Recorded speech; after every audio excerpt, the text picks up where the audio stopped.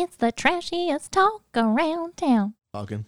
Okay, yeah, we're just going to talk about it. Yep. So, hey, welcome. This is the PS episode 11.5 now. So, previously, Bradley Benjamin, B-Rad, was talking with me about dead bodies and the dead body waste associated with a couple of things. Now, there was really too much to kind of cover in just one short episode. So, now we want to talk about like what happens if you donate your body to science. Yeah, I feel there's a lot of stuff we could have really put in the first episode.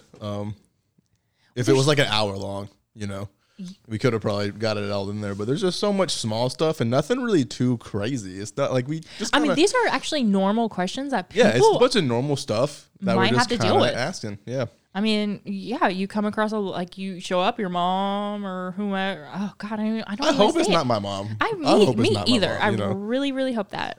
If someone in my family has to find my body, I think my brother should find me dead. Like I feel like he could handle it.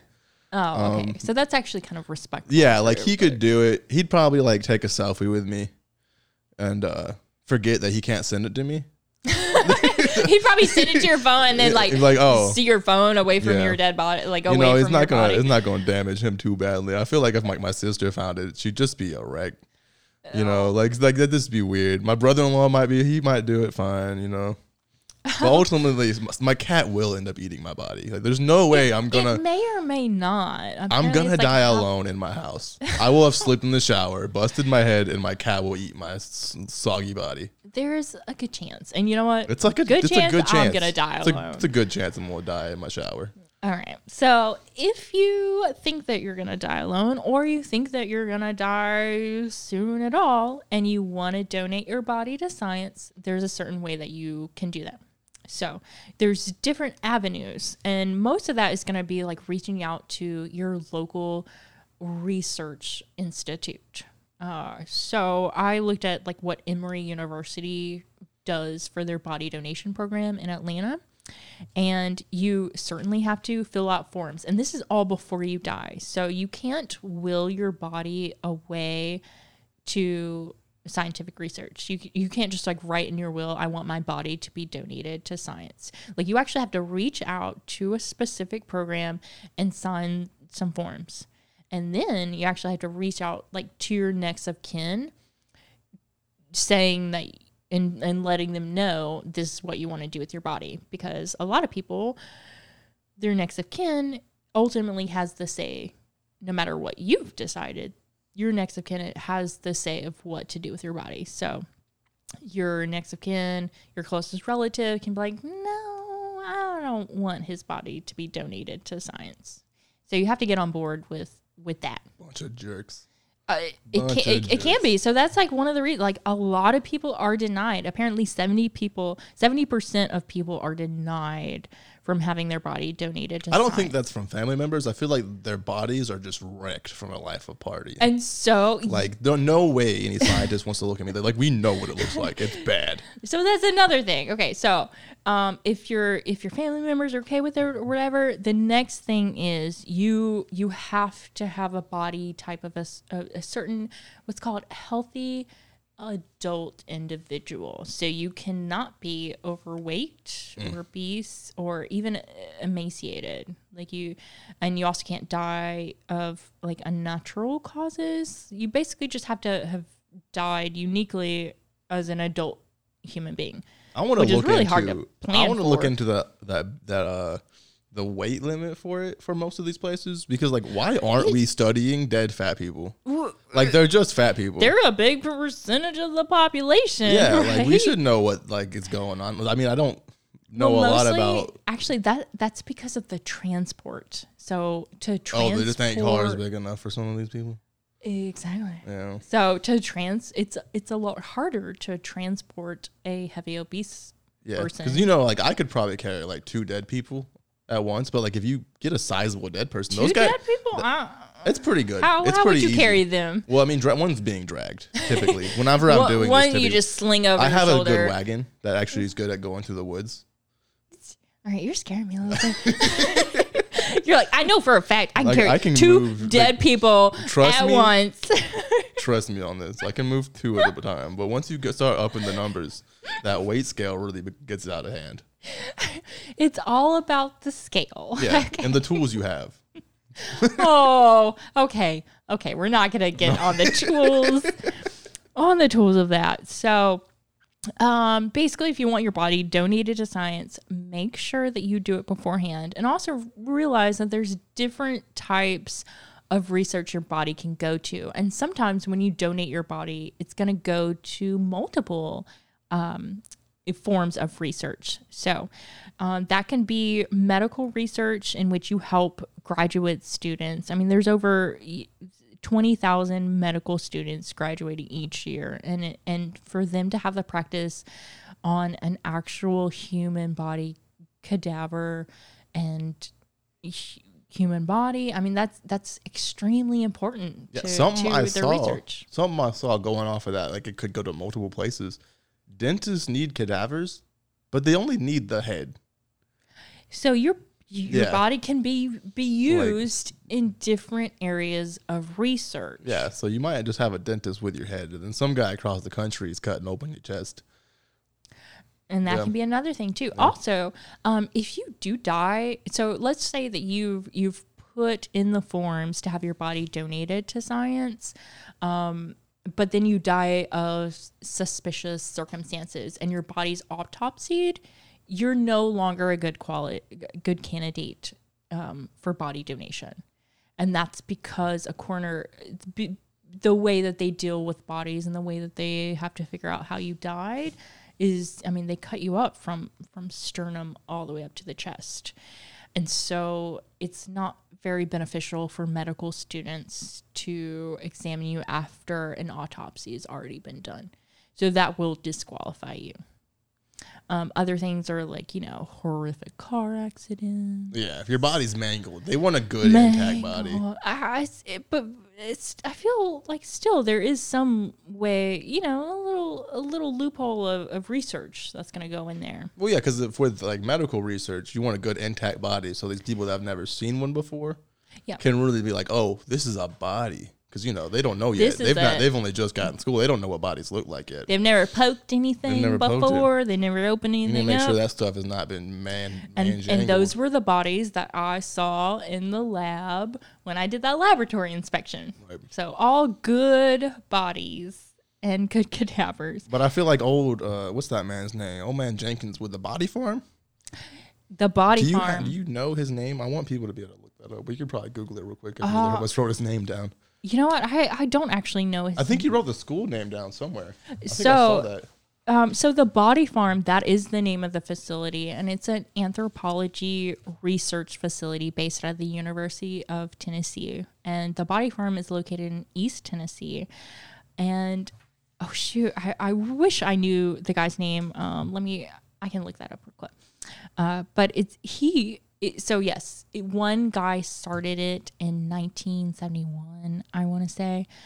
And this is a research facility that truly looks at... It makes me uncomfortable, to be completely honest. This man just conveniently had the idea to start a farm where you store dead people, and they're just laying around. Like in the video of him like being interviewed, he's just walking through a field of dead people. At one point, he's talking and casually kicking someone's femur, like across the woods. Okay, so his name is Bill Bass, and I got this wrong. It's in 1981. Bill Bass has been the head of the Department of Anthropology for 10 years. Oh, okay, so for 10 years is when he started it, in 1971, and he was in a video kicking around dead bones. But this facility is so important because it's one of a kind, and it's one of a kind because it looks at how dead bodies decompose naturally, and also their crime scenes. Like the first question that people are going to get when they're doing an investigation if a person's found in the woods is how long has that person been there? And they just didn't know. They were just kind of guessing for the longest time. That's what he was saying. And someone came to him and asked, and he was like, shoot, we don't have any way of figuring this out. Yeah, we don't know this. So let's do research about this. Let's do research about how long it takes a body to decompose under certain variables, like temperature, temperature and climate, everything from like how long does it take for it? I mean, are you covered in clothing, or are you naked, or are you, under a concrete slab? Oh yeah, he said that he had that one there. He showed us the slab. He's like, "There's a body down there." And so you can actually donate your body to this research, and this is a one of a kind research of where they are trying to figure everything out about dead bodies, and I mean even to like how long does certain type of clothing decompose naturally in the wild? All of that's very important, from a research standpoint. He even did a study, about, and that's how I found out like over 500 different chemicals are kind of emitted when a body is left to decompose. So he was talking about like cadaver dogs. They could find, or they claim to have found Civil War graves.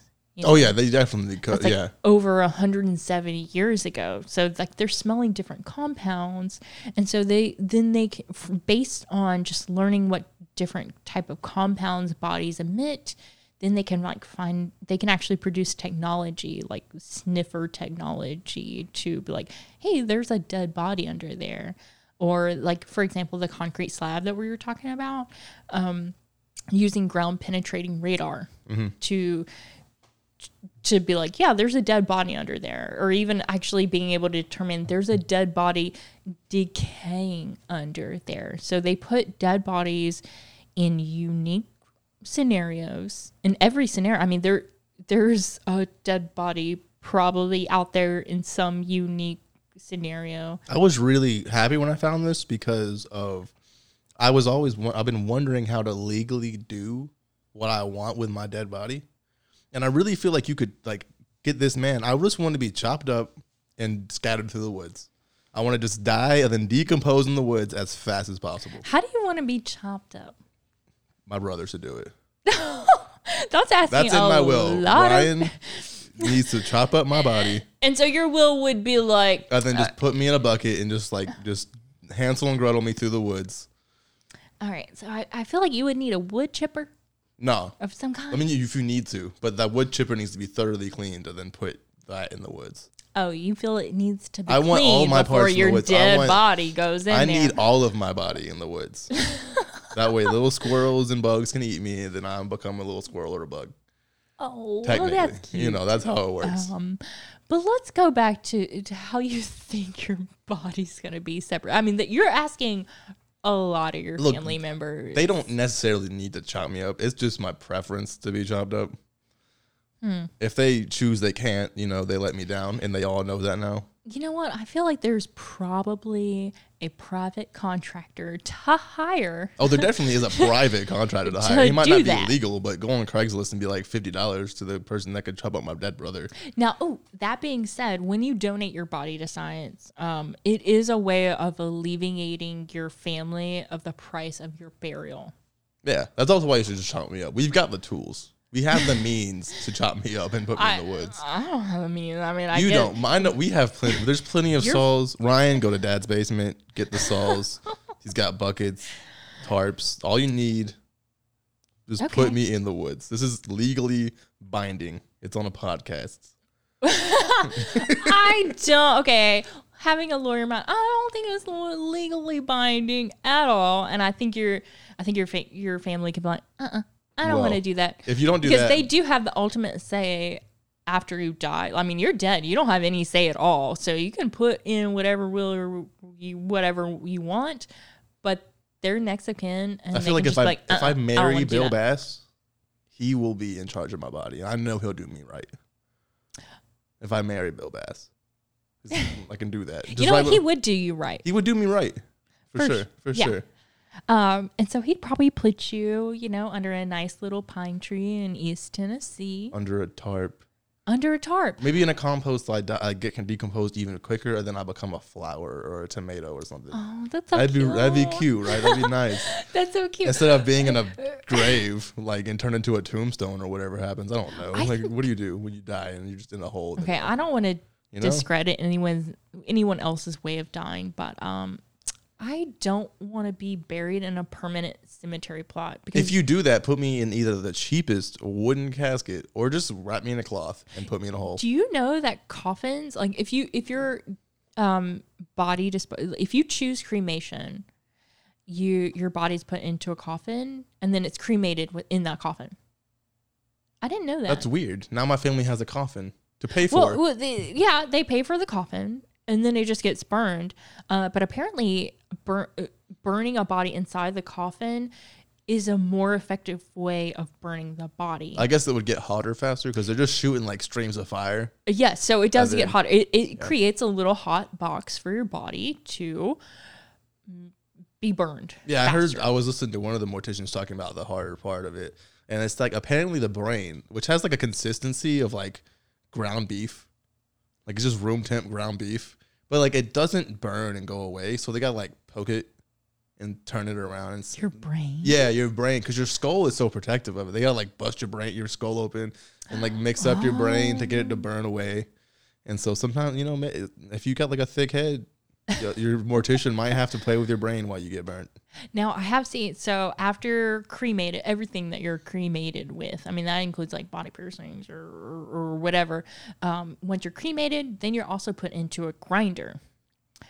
A grinder? Yes, to consolidate. You're right. I've heard the bones don't There's really get no burnt up too big much. pieces. Yeah, that'd be cool though. Dude, if somebody can get like a femur of mine and just keep it over their like mantle, that'd be neat. Or my skull. Honestly, if my family member could just would be kind of cool. Yeah, like keep a bone of mine and just leave it somewhere for like my great grandkids to touch and be like, look at this. Yeah, but with that, you have to think down the line. Maybe somebody doesn't want that. Maybe that femur that you were so proud of that you want over the mantle, maybe someone's just gonna put that in the trash. Right on it. Throw me in the woods when done. When done, throw in woods. Put me back in the woods, man.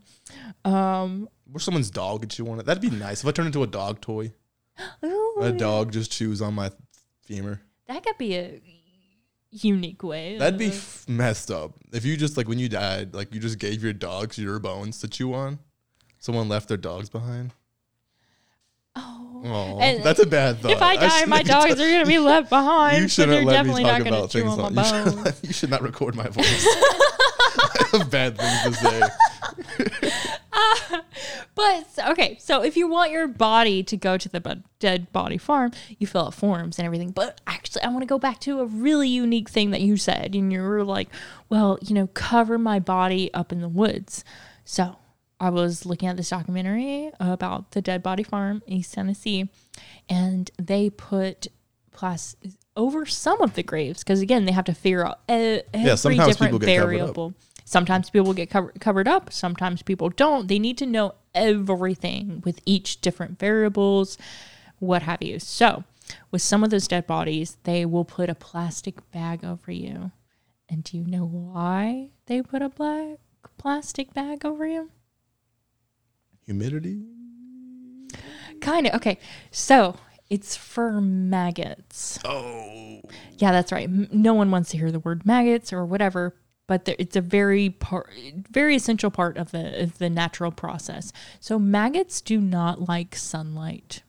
So if a body is disposed of uncovered, it means the maggots they're going to work their way inside of you. Again, it's natural. And this is what they study. So maggots are working their way inside of Mr. Corpse. Okay, I don't want to say inside of you, but Mr. Corpse. And they don't like the sunlight. So what they do is that they actually leave your skin, your skin intact, and they eat away the rest of the remains down to the skeleton.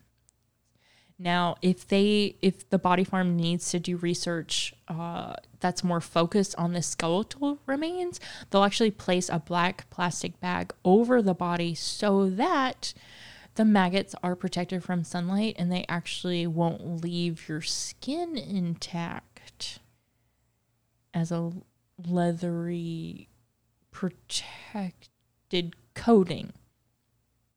I don't like these.